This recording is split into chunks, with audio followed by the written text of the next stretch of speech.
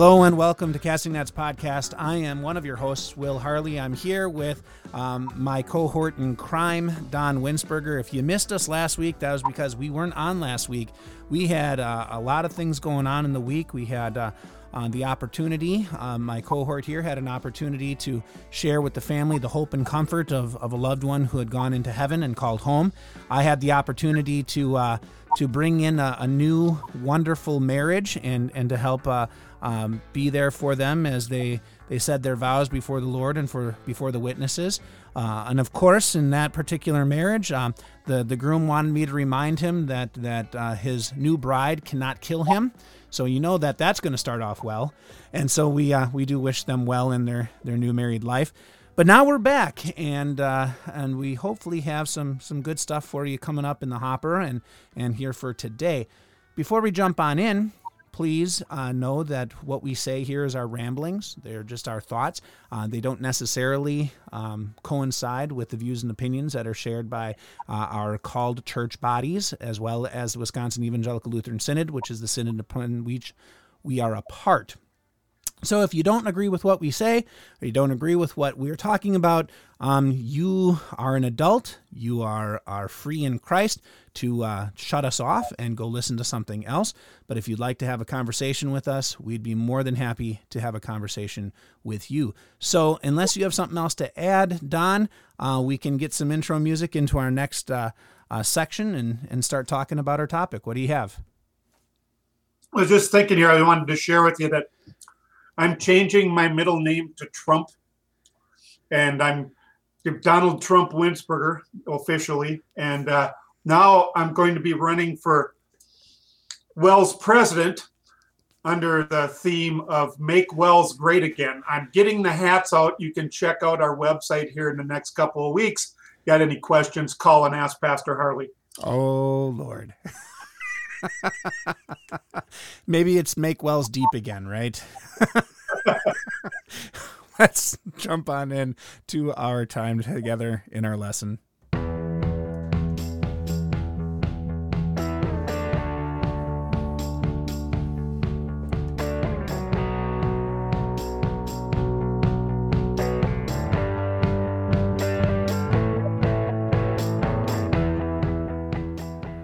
All right, so now I was just thinking, you wanted the signs that say, make Wells great again, and that you changed your name to Trump. It just made me think about earlier today, one of my other brothers here in the ministry, in the circuit which I'm a part, gave me a call and had stopped by and told me that I needed to look up something on YouTube, and it was Vader or Darth Trump, where they put President Trump as Darth Vader, and they moved it into all the clips of the early Star Wars movies, and it just reminded me on the Death Star as it was floating by in the first original scenes of Star Wars. It had right above it said, "Make the galaxy great again, Trump 2020." And so let me reiterate, and I cannot emphasize this enough. I am very, very grateful to President Schrader and his service to us as a synod. If you guys have been listening to us for how long, I am irreverent but very appreciative of our synodical leaders. And it's just all in good fun. It really is just all in good fun. Well, today, today we kind of culminate our discussion on brotherly love and loving our neighbor with a discussion on probably the hardest thing to do in a church, and that is to deal with delinquents. And that's, at least to me, that's been my perception. One of the hardest things for the church to deal with is delinquency. National average tells us that... go on. Yeah. Is it the hardest or the least favorite? Probably the least favorite. We'll say the least favorite, right?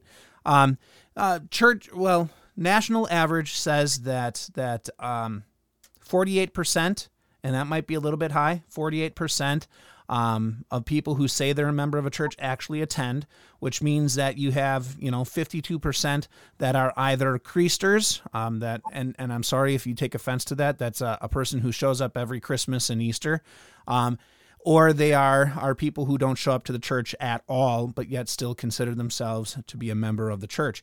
And so 52%, and that would probably be a very conservative number, are people who don't show up to the church. And what do we do with them? How do we confront them? How do we talk with them? And maybe confront is a little bit of a bad term to use. What do we do? What do we do with these people, and should we do anything with these people? And that's sort of what the conversation is for today. At least that's what my thought was, that we'd sort of look into that. I would say that a good place for us to start looking at this, and maybe start having a conversation, is in the very words of our lessons for this week, right? With Romans chapter 12, we had verses 1 through 8, which will be part of our readings for this Sunday, for those of you who will be in church and listening. And maybe that's a really good place for us to start this conversation, because it talks Paul talks a lot about our reaction to the gifts that God has given, our reaction to what it is that God has done for us. So to start that off, I'll just read a first couple of those verses there from Romans, and then Don, if you want, I'll let you jump in and give some commentary on it. How about that? Oh, that's dangerous, but go ahead. All right. Well, here we go. From Romans chapter 12, starting at verse 1. Therefore, I urge you, brothers, by the mercies of God, to offer your bodies as living sacrifice, holy and pleasing to God, which is your appropriate worship. Also, do not continue to conform to the pattern of this world, but be transformed by the renewal of your mind, so that you test and approve what is the will of God, what is good, pleasing, and perfect. So by the grace given to me, I tell everyone among you not to think of yourselves more highly than you ought, but think in a way that results in sound judgment, as God distributed a measure of faith to each of you. For we have many members in one body, and not all the members have the same function. And in the same way, though we are many, we are one body in Christ, individually members of one another. We have different gifts, according to the grace God has given us. If the gift is prophecy, do it in complete agreement with the faith. If it is serving, then serve. If teaching, then teach. If it is encouraging, then encourage. If it is contributing, be generous. If it is leadership, be diligent. If it is showing mercy, do it cheerfully. What do you have for us, Don? Maybe as I start out my first commentary, and as we have in our discussion, we're looking at focusing this in on dealing with straying members.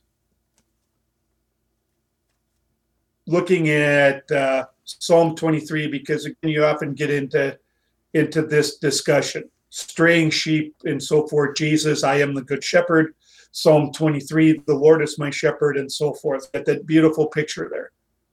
And I love how you have so succinctly and distinctly said this to people you have served in the past.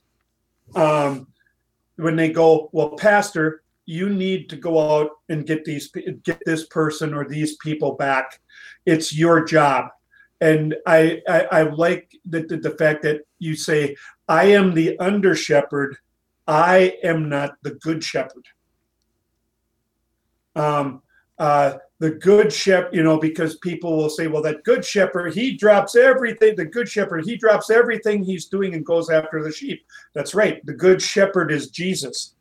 We are the under shepherds. That doesn't absolve us from any type of responsibility, any type of caring, and even reaching out. But the pastor, we are all the under shepherds.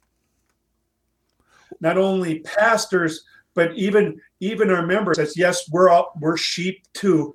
But this is our job together. It's not, and sometimes when we look at, the pastor, yes, we're like the hired hand, but that doesn't absolve the rest of the congregation from any type of responsibility in reaching out to the sheep either. We are in this together. And that is something, that's what I think about Romans chapter 12, verses 1-8, pulls that picture in John chapter 10 and Psalm 23 together so beautifully. We're in this together. The body, the parts, this is one of the things I'm going to say on Sunday.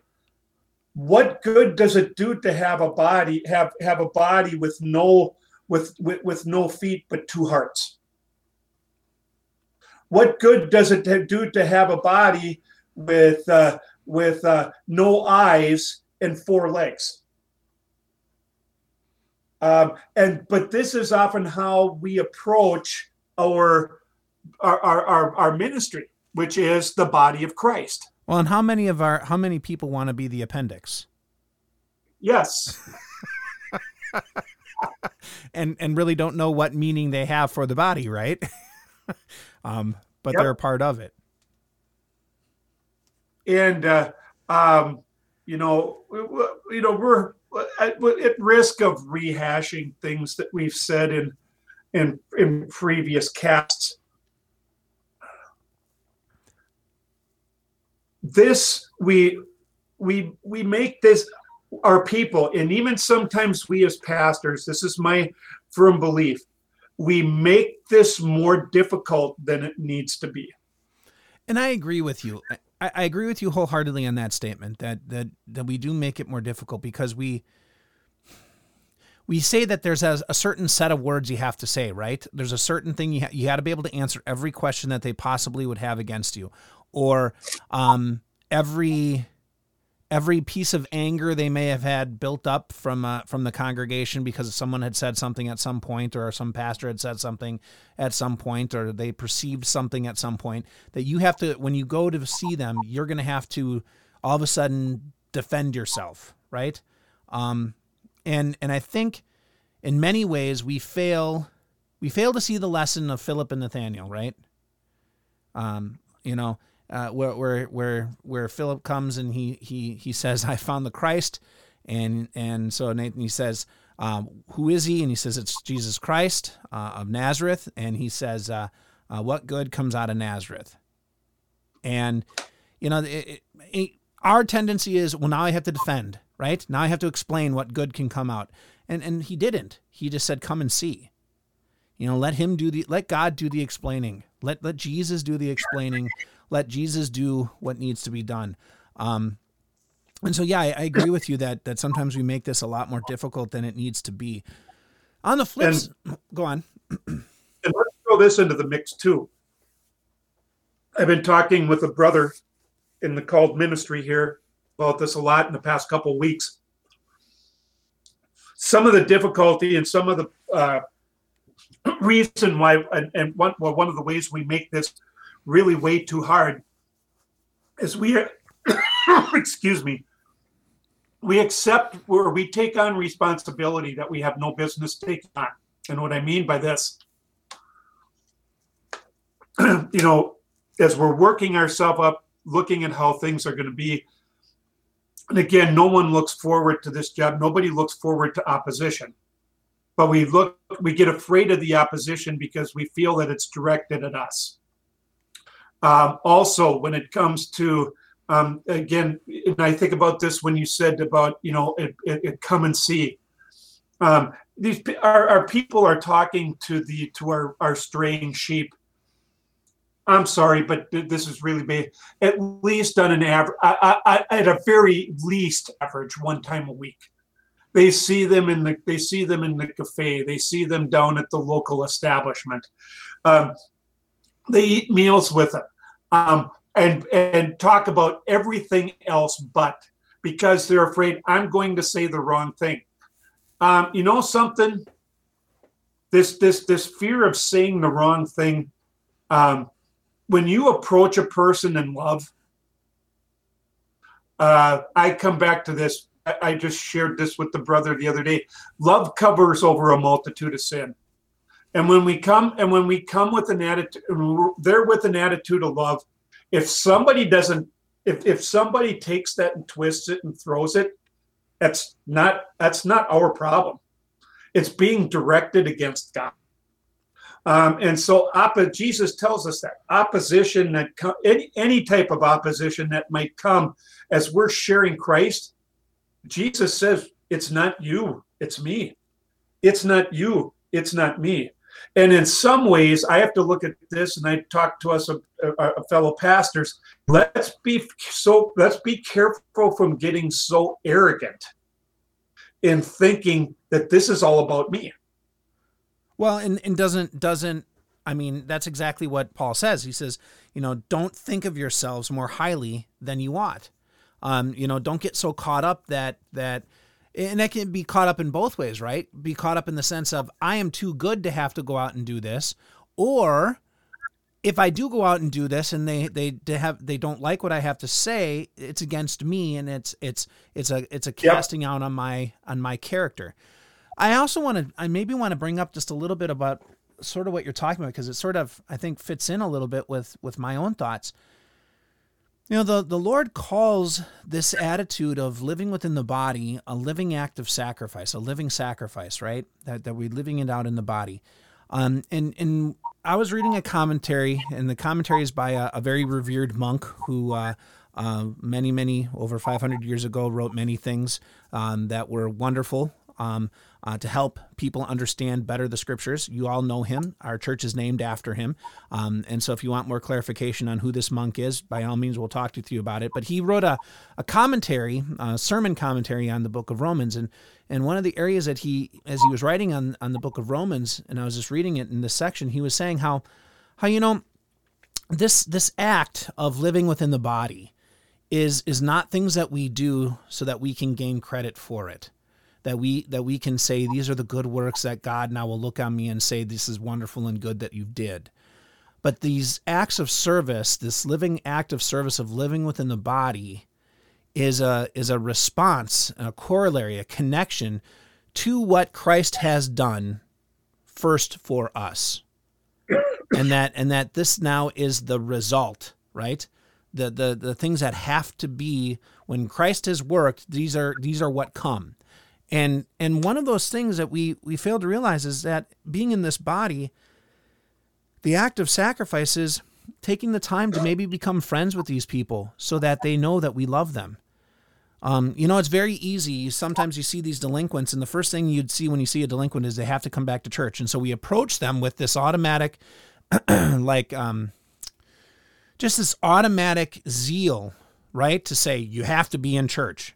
Or we approach them, we see that this delinquent is in a live-in relationship with a lady or a guy, depending on what sex they are.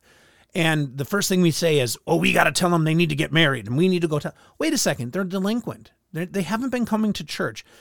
Maybe the first thing we should do is show them that we actually care as a church, we actually care as a body of believers, that they have been neglecting the life-giving message of Christ, and share with them that first, and then let Christ start to work out all the rest of the stuff. Let the Holy Spirit work out the rest of the stuff that is involving his life as we walk forward. And I think there's a living sacrifice in that. I honestly do. I think there is your giving of yourself, not only in patience and time, but you're giving of yourself in desiring to do what is best for that other person, not what you feel more comfortable doing, right? Yes.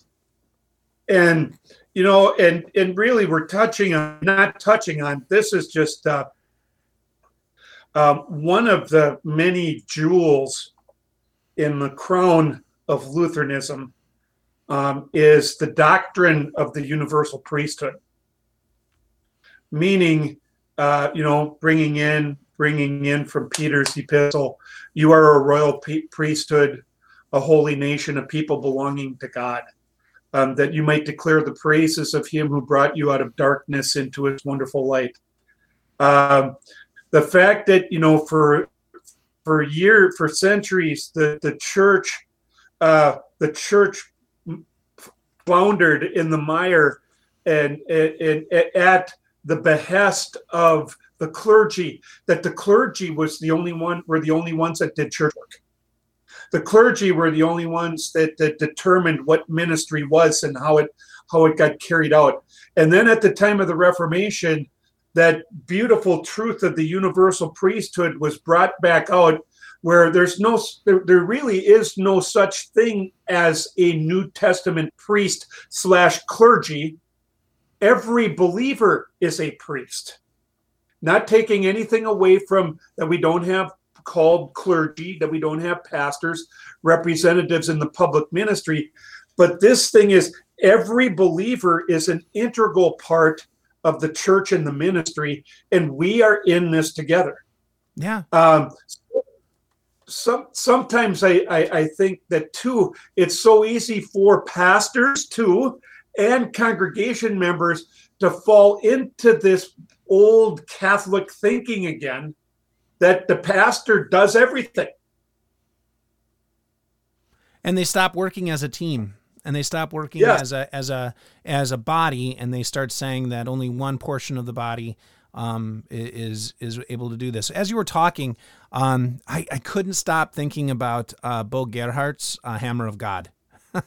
I just, for whatever reason, especially the one tale that he weaves in that where this new fledgling pastor, right, just fresh out of seminary, he goes to visit a guy who's dying. He's on his deathbed, and he walks in, and the guy just continually says, I know I'm a sinner. I know I'm a sinner. God will never love me. God will never love me. God will never love me. And I don't think I'm going to go to heaven, and I don't deserve any of this. And I know I'm a sinner, and I know God paid for sin. I know Jesus died for me and paid for sins, but I know that I'm a horrible sinner and God never loves me. And this new fledgling pastor just couldn't combat it, and he had nothing that he could say to comfort this guy. And in his frustration, he walks out. Right, he walks out of the hovel, the hut, whatever, and he's in the street. And a family member comes down the street, a woman, and she asks on how her family member is, and he says, well, he's depressed and he is sorrowful, and he doesn't want to listen to all of the textbook, right? He doesn't want to listen to the textbook answers, and know that he is forgiven. And so the woman's like, well, come with me. And she walks in, and she sits down at the bed, and she starts talking to this guy, and he says, I'm such a sinner. I'm such a sinner. And she says, shut up. And he says, what? And he says, did Jesus Christ die for you? Yes, Jesus Christ died for me. Do you think he's not enough? Well, of course he's enough. Then why do you keep saying he isn't? And he's like, well, I don't know. And she says, do you think that heaven is not yours because Christ did not pay enough for you? And he says, well, yes, he did pay enough for me, and heaven can be mine, but I'm such a horrible sinner. Not to God, you're not. Christ died for you. And she goes through this whole entire thing, and finally she turns and she says, now, would you like to receive the body and blood of your Lord and be assured of your forgiveness? And he says, yes. And she turns back to the pastor, this new guy who is just sitting there and listening to her share this wonderful message of Christ. And she says, Pastor, will you do us the greatest honor and share with us the body and blood of Christ? And he opens up his travel communion, and he gives them communion, and he leaves. And the pastor leaves ashamed, because what she did by asserting the truth of Christ, he could have done, and he didn't. And it just reminded me, what you're saying is it just reminded me of that. You know, pastors are trained. We're trained. We're trained to equip people for service. We're not trained to do the service for you. We're not trained to do the outreach for you. Yes, do we have some answers? Sure we do. Are we prepared to share Scripture? Yes, we are. But when it comes outside of the church, I can only talk to one person at a time, just like you. I can only interact with one person at a time. And sometimes the people that I need to interact with, I need to build that relationship with before they'll even listen to me. Because they look at me and the first thing they think is, that's your job, and you really don't care. You're just in it for your money. And so I have to build that relationship with them before they'll even hear me out when I try to share Christ with them.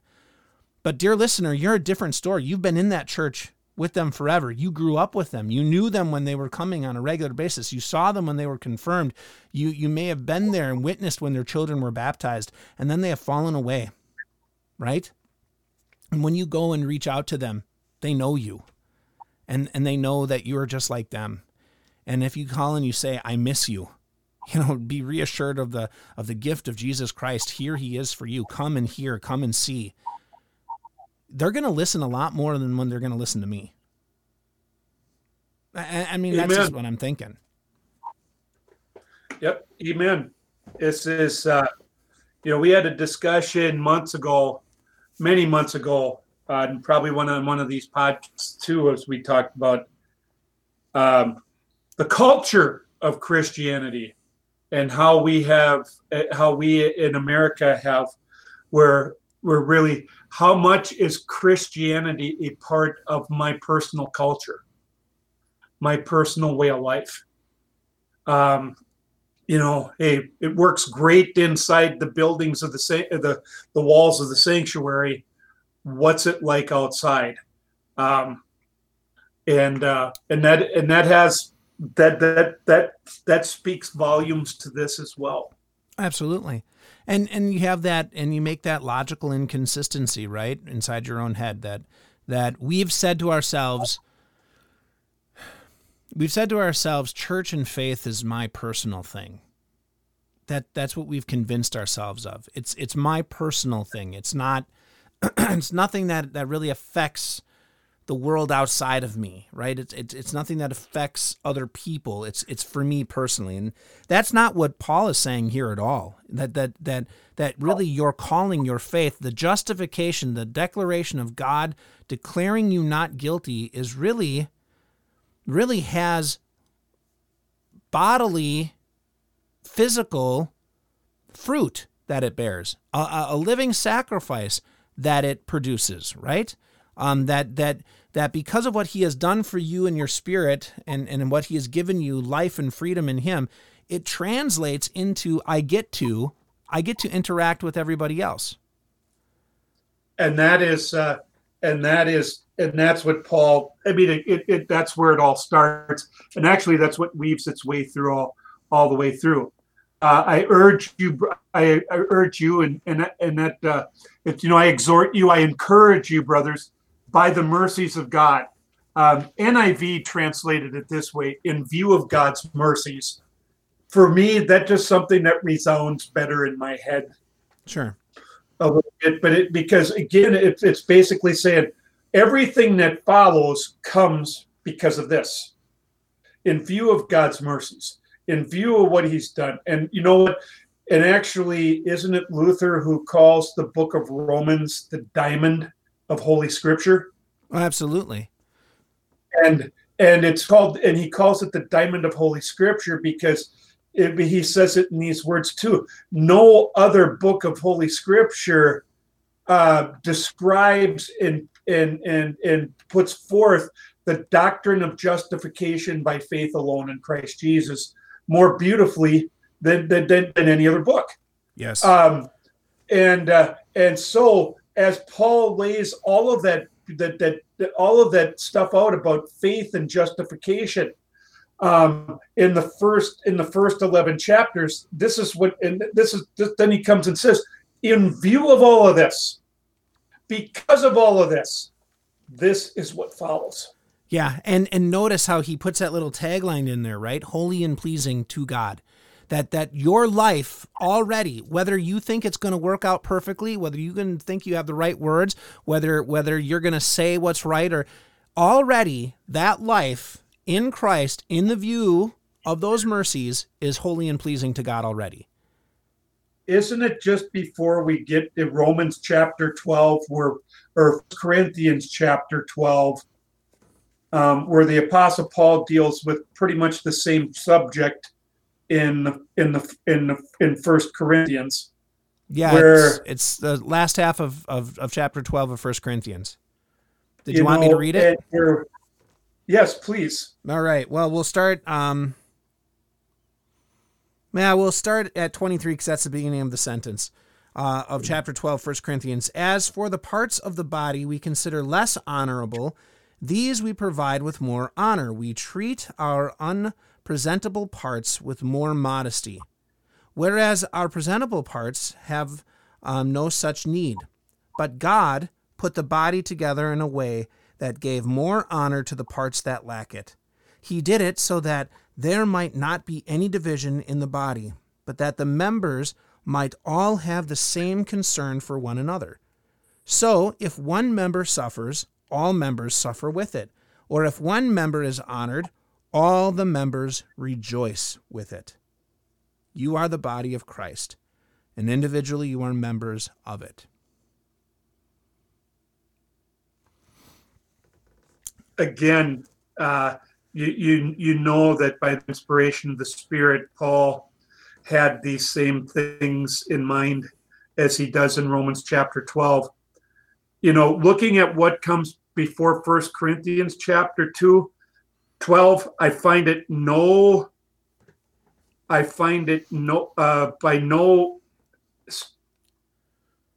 it's no coincidence. 1 Corinthians chapter 11, the Apostle Paul's talking about Holy Communion. Absolutely. And once again, you have the motivation that is put forth before all of this encouragement and all of this explanation about ministry. What drives us? What equips us? What fuels us? What sustains us? All of this stuff beforehand, and then not how, like you said, I always like the way you say this. We get to do this. It's not you have to.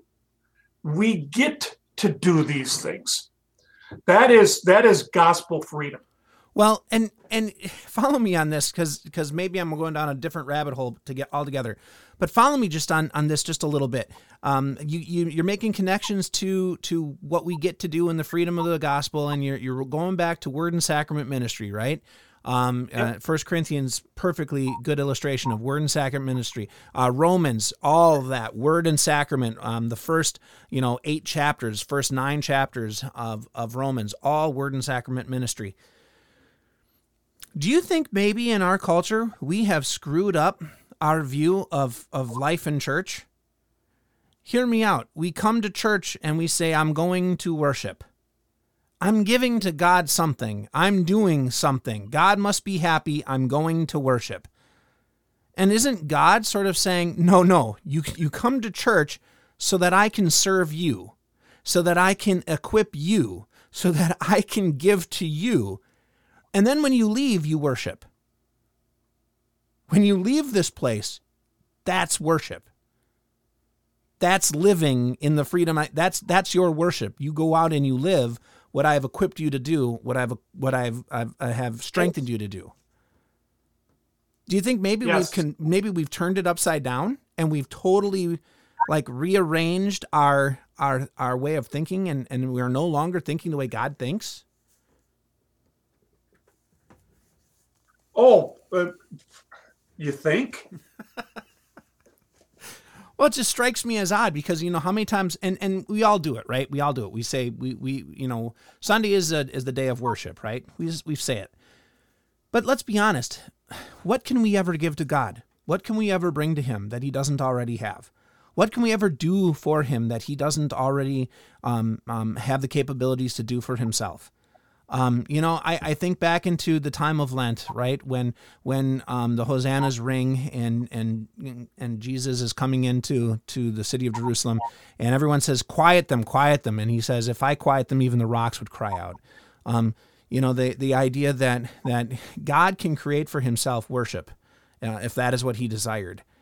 But what is church? Church is not for God, it's for us. Church is the place that we come and we are filled up from God's table to us to share at our own tables and to share with others who need to hear it and maybe have fallen away. And I think that's where it really comes back. And this idea that, we preached about worship last week, awe, and again, the motivation that does that. And I think this is how you're saying it. we get it's another way of saying it, that in the fact that as Christians, we look at, okay, worship is in church and it ends when it ends the minute we sing the amen after the last hymn. And we forget so easily the words of the Apostle Paul, the words of Jesus. Whether you eat or drink, whatever you do, do it all for the glory of God. Absolutely. That is worship. When we talk about these things in a Bible information class and confirmation class, I tell these kids that their worship continues outside the doors of the church as they go to school, as they go home, as they show respect to their parents and do their chores obediently, as they go to school and do the best that they can, as they are good sportsmen out on the field or on the court. That worship takes place as we do our jobs to the best of the ability, as we fulfill the callings of Christian parents and Christian husbands and wives and grandparents. Worship never stops. No, it doesn't. And that's, I think, what's intended here. And that's what Paul is saying. And he's saying that really your entire life is this act of worship. And it stems from, it's created and encouraged and strengthened because of God serving you in Christ. Let me throw out one of the most profound statements I ever heard, and actually, it's actually a statement to Martin Luther. And let's go back to Genesis chapters 1 and 2 and 3, and God putting Adam and Eve in the Garden of Eden.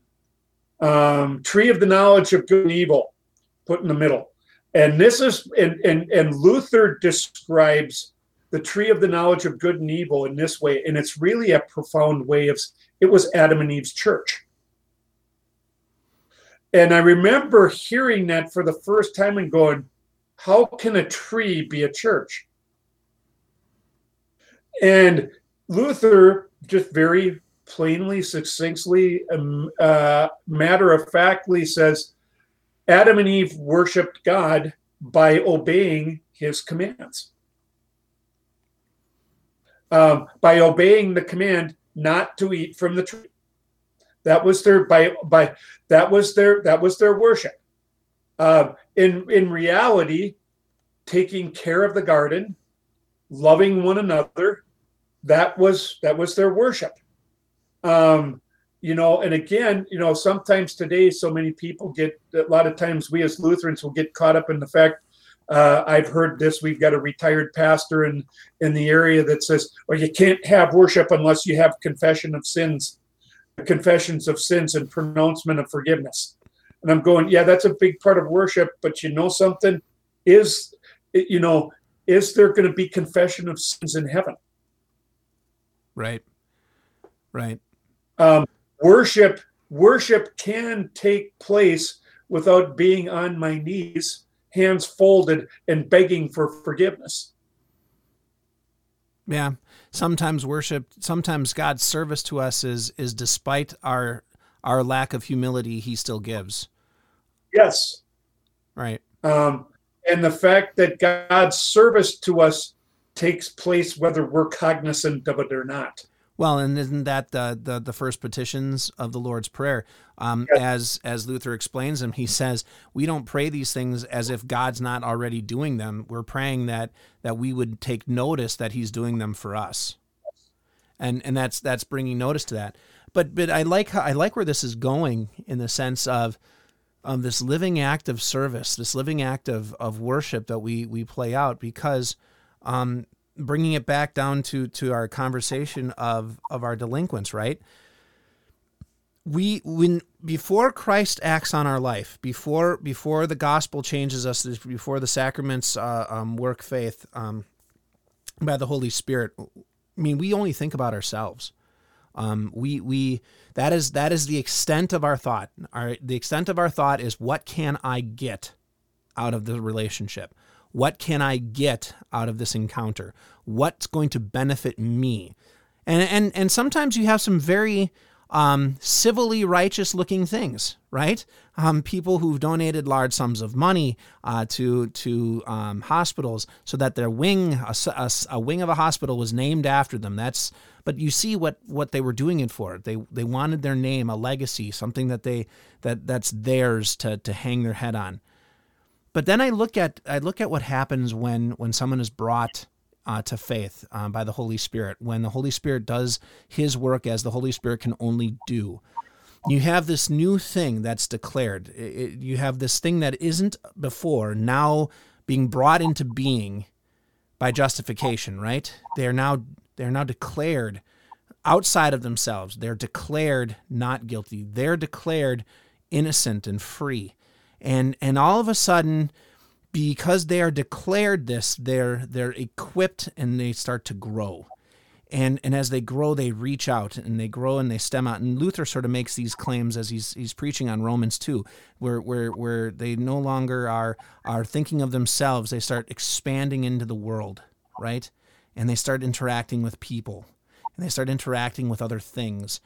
And for the first time in our sinful lives, as redeemed children of God, justified in Christ, it's not about me. It's about other people. It's no longer about what I can get from them. It's what I can help give to them, right? What I can help provide for them. How can I serve them? The tree just takes joy in bearing fruit and giving shade, right? It doesn't say, oops, you can't stand under this shadow unless you bring me a benefit. The tree welcomes any that sit under it, gives fruit to any that reach for it. What a wonderful idea of what we become because of Christ, right? Now I'm saying that. Don't go into somebody's home and just say, I'm going to give you Jesus and you're going to shut up and listen. That's not what we're saying. But, as we talk to these delinquents and as we call them up, and if they say, no, I'm truly hurting, I would love to have a visit, or as you are talking with them in your day-to-day and you can see that they are hurting, share Jesus with them, give them the shade of the tree upon which you are a part, and share that with them, and give them that opportunity. And they might reject you, like you said. They're not rejecting you, they're rejecting Christ. And so dust your sandals off and move on. But being there to offer that solace is just a wonderful gift. And maybe I'm overstepping. There's an old saying that goes something like this: religion starts at home. And when I look at a lot of this too, and I've made observations, seen it among my own relatives, such a ghastly fear to talk anything religious, or not to talk about anything religious, but to bring up religion, to talk about religious things to a family member who maybe will raise objections, who maybe doesn't feel about things the same things that we do. And it immediately drives people into silence. I don't, and you know what? You've heard us say this before, dear listeners. You can't argue a person into believing, and arguing should never ever be a part of should be a part of evangelizing or correct, or you know what I mean. That is completely the work of the Holy Spirit. If it's turning into a heated argument, it's no longer being done in love. You stop. You stop and you move on. Maybe wait for the next opportunity, or that might be the time where maybe, not likely, but maybe that you shake the dust off your feet, depending upon that. But what I'm saying is, we're, it makes me amazed that we live in such a divided nation politically today, and both sides of that great political divide, neither one is afraid to speak their mind. But when it comes to religion, those who have something to stand on are meek and timid and fearful, and those who have nothing to stand on at all shoot their mouths off all the time. Yeah, it's amazing when something that changes all the time is able to be spouted off. Like you said, politics, that's always changing, and you're willing to go to fight your family on that. But something that is so life-changing and life-preserving and life-giving that's going to last for all time, unchanging, you're kind of like, nope, can't talk about this. The other thing I was going to say, and maybe this is a good time for us to bring this up in the last couple of minutes that we have of our podcast here. And dear listener, if this is offensive, this might be one of those times that you end up turning us off. And if it's not, well, then good, and hopefully you understand what I'm saying. The church, we in the church, especially the Lutheran Church, have grossly misused the membership book. Here's what I mean. We have gotten it into our heads that if a person is written in our membership book, that's as if they were written in the book of life. And so we have all of these churches, and maybe just my perception, but a lot of these churches are like, let's get them on the books, Pastor. Let's get them. Let's get them through a big class and get them on the books. And then they don't care if they're ever showing up. They don't care. And I'm using that term loosely. I hope you truly do care at least. But they kind of have this idea of, well, if they're delinquent, that's fine. They're on the books, as if being on the books is being in the book of life. And what you fail to realize is, especially in the Lutheran Church, because pretty much the Lutheran Church is the only one that keeps membership rolls anymore, as far as I know. But the reason of the membership book in the Lutheran Church is not to get people into the book of life, but it's for us to keep track of the people that we care about and that we love, so that we can reach out to them when we don't see them in church. That's the purpose of the membership book. It has nothing to do with they're in heaven. It has everything to do with, that's our responsibility to you. That when you become a member of this congregation, everyone in this congregation is taking you under their wing as a responsibility to look out for you and to love you and to reach out when you are lost and when you're in need. And we've failed. And also realizing in this too, that love, and as we deal with love with our fellow believers and even in the world, love has nothing to do with my comfort level. And so many times as we look at, and again, as we minister to people, as we reach out, as we correct, as we invite, and so forth, and maybe even have to move, it's an act of love. Tough love. There's such a thing as tough love. Love isn't always comfortable. Jesus was perfect in love, and I mean, never ever failed at it. And his acts of love, and thing, very few, not all of those were comfortable for him. Most of them weren't even comfortable for the people listening to him. Yes. But one of those things, and I like how you say that even the act of love can be in removal, right? And I think this is a word to all of our councils and all of our churches. Don't get it in your head that if someone is removed from the books of the congregation, that they're all of a sudden removed from our heart. A person who is removed from our fellowship can be removed for many reasons. Or if they're removed from our membership books, they can be removed for many reasons. Sometimes they're removed because they are living somewhere else and they have not sought membership somewhere else, and we have no way to contact them. Yep. And we can't serve them.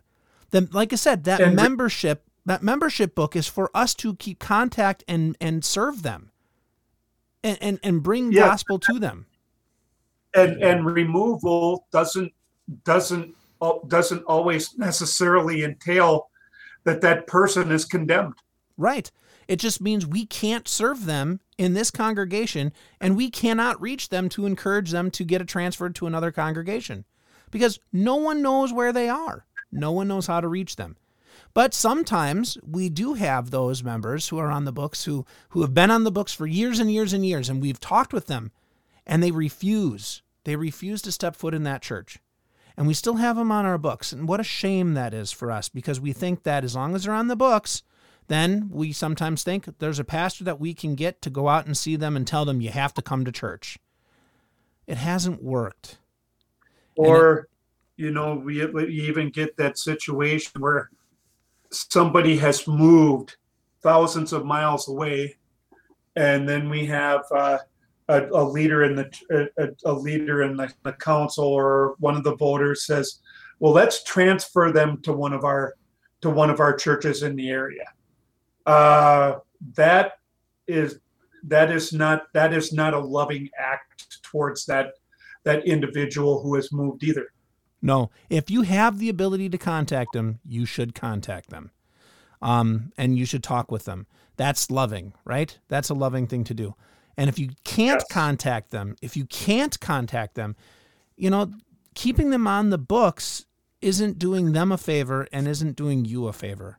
It really isn't. Because you aren't able to do what it is that you are called to do for the body of believers in your care. And that goes for the elders, it goes for the pastor, and it goes for the entire congregation, that we are unable to perform the way that God has asked us to perform on behalf of another person in the light of his forgiveness for us as we share it with someone else. We can't do it. Now, for those people who are within the community and haven't showed up to church and you've gone through the steps, right? You've called them, you've talked with them, you've sent them emails. This is maybe to our councils and maybe to our elders. Don't be quick in pulling the trigger to excommunicate or to remove from membership, but don't shy away from it either. Knowing, and here's where my caveat would be, knowing that that person should then be brought up to the congregation and say, please find every reason that you can to continue to invite them, to continue to encourage them, to continue to reach out with Jesus so that hopefully we can welcome him back or her back. And I think that's where we have failed, where if we've ever gotten to that step, and very few churches do, if we ever got to that step, we'd all of a sudden just forget about them and write them off. And that's not Matthew 18 at all. No. And I would, and I'm not saying that you're off on that statement. I tend to observe maybe a little bit different to that. Congregations will just reluctantly and will actually are reluctant to remove, but the action is still the same. We won't remove, but we're not going to keep reaching out to them.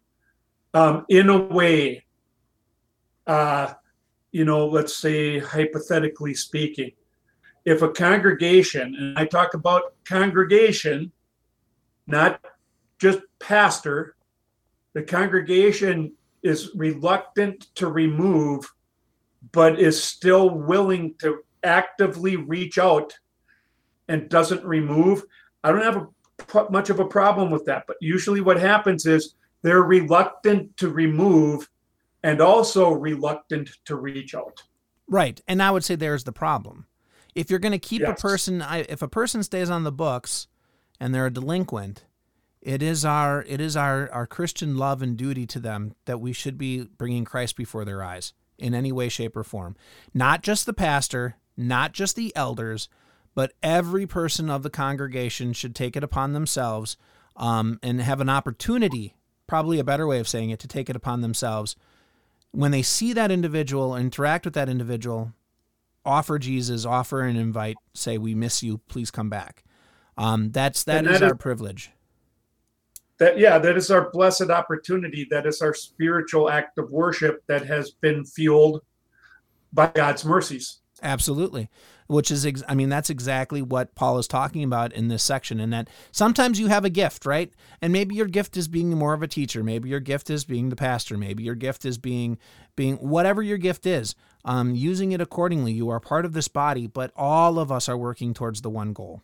We're all working towards the one goal, which is that we are looking after each part of the body, because when one part of the body hurts, it all hurts.